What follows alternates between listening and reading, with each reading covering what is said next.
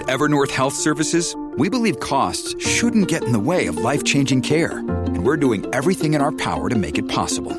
Behavioral health solutions that also keep your projections at their best? It's possible. Pharmacy benefits that benefit your bottom line? It's possible.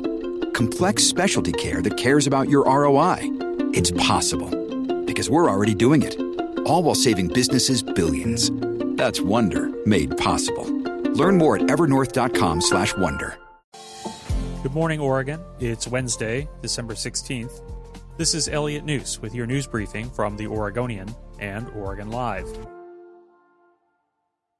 Governor Kate Brown announced Tuesday that 29 of Oregon's 36 counties are now at extreme risk of COVID-19 spread, a development that will bring added restrictions this week to several coastal counties.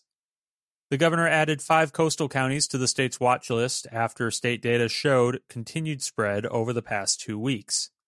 That means indoor dining will be banned, and certain indoor businesses like gyms and theaters must close. Indoor religious services in those counties are capped at 25% capacity or 100 people, whichever is smaller. Washington and Multnomah counties saw modest improvements in their numbers, including drops in their per capita coronavirus caseloads. Cases were up in Clackamas County. State public health officials announced Tuesday that COVID-19 had claimed 54 more lives in Oregon, a record for a single day. Governor Kate Brown will call Oregon lawmakers into a one-day special session on Monday to pass additional COVID-19 and wildfire relief legislation. Brown is asking the legislature to allocate $800 million to relief efforts for Oregonians, which could go to helping tenants and landlords, as well as providing funding for vaccine distribution, contact tracing, and wildfire prevention and preparedness.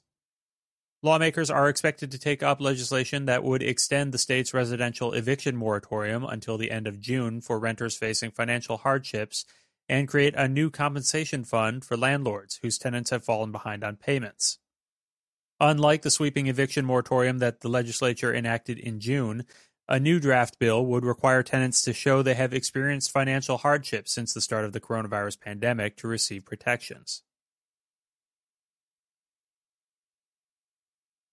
Oregon's jobless rate fell for the 7th straight month in November, dropping to 6% as the economy continued to recover from an unprecedented collapse last spring.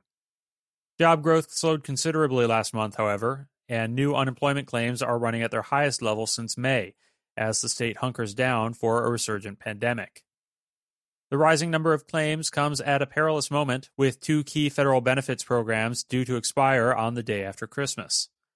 One pays benefits to self-employed workers, and another extends a period for which workers can receive jobless benefits. A Umatilla County judge has taken the rare step of ordering the release of a prisoner after finding Oregon Department of Corrections doctors repeatedly failed to manage his pain with recommended medications. Circuit Judge Robert Collins last week held the agency's medical department in contempt for what he called its inhumane treatment of 35-year-old Anthony White. White is serving a 19-year sentence for a string of burglaries, robberies, and an assault in Marion, Lane, and Multnomah counties. He's housed at Two River Correctional Institution in Umatilla. During an attempted robbery in 2014, White was shot by an armored truck employee in Eugene. The shooting left his legs paralyzed. A pain specialist recommended medications that included a narcotic, but state officials went ahead with a different treatment plan.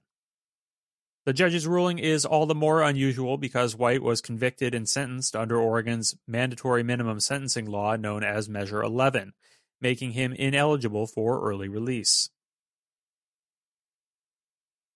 Southwest Portland's Woodrow Wilson High School will be renamed after one of 5 history-making black women, chosen as finalists by a committee of students, educators, and community members.